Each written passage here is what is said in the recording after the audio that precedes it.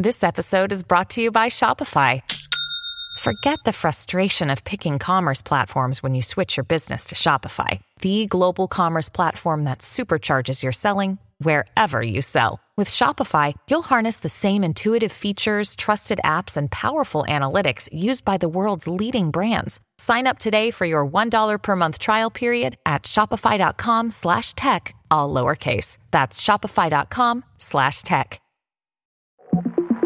Hello from CNN. I'm Afoma DK with the 5 things you need to know for Thursday, December 14th.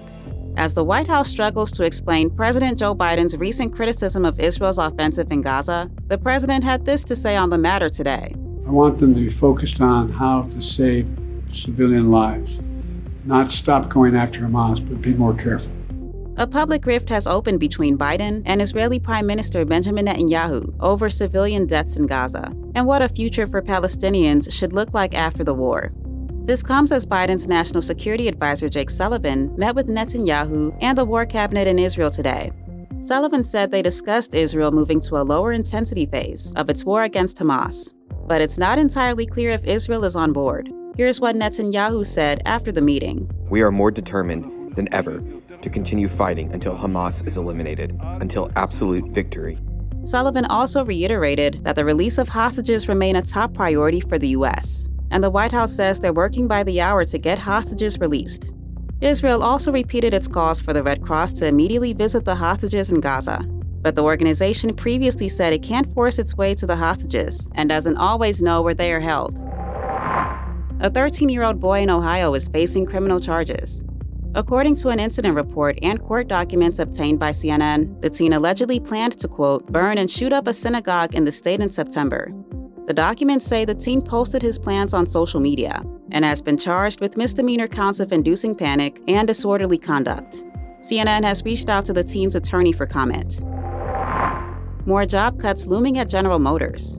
The automaker is laying off about 1,300 workers from 2 of its Michigan plants next year. That's according to notices the company filed with state regulators, and comes after GM said it's delaying production of electric pickup trucks into 2025. The company says the layoffs are not tied to the recent United Auto Workers union strike, and that the affected workers will be offered other job opportunities. A British boy who's been missing for 6 years has been found in southwest France. That's according to regional authorities. Greater Manchester police said someone had contacted them about a possible sighting of Alex Batty in France. Police said Batty went missing in 2017 when he was 11 years old, while on vacation with his mom in Spain. His mom didn't have legal custody of him. Batty's grandmother, his legal guardian, told the UK's The Sun newspaper that she spoke to Alex, and, quote, he is well. She said he's with authorities in France. Coming up, a federal watchdog's new warning about AI's threat to the financial system.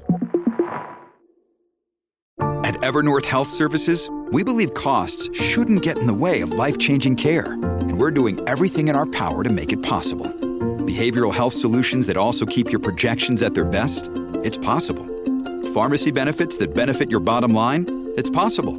Complex specialty care that cares about your ROI? It's possible. Because we're already doing it. All while saving businesses billions.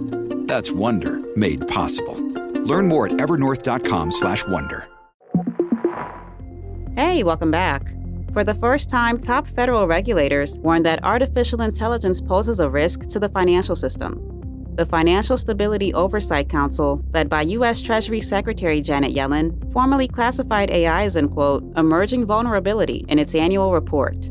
The head of the Consumer Financial Protection Bureau, Rohit Chopra, says big tech firms in the U.S., China, and beyond are leveraging their networks in new ways. We see it in the foundational artificial intelligence models that will power much of the decision making. And it is really critical that we think hard about the role of some of these firms in our financial system to amplify the risks that I think we have seen in the past and may be even more severe in the future. The council warned that AI can introduce certain risks, including cybersecurity concerns, compliance risks, and privacy issues. Regulators also worry that some AI models operate as, quote, black boxes, meaning their inner workings are impenetrable to outsiders. That does it for us. Our next episode drops at 6 a.m. Eastern.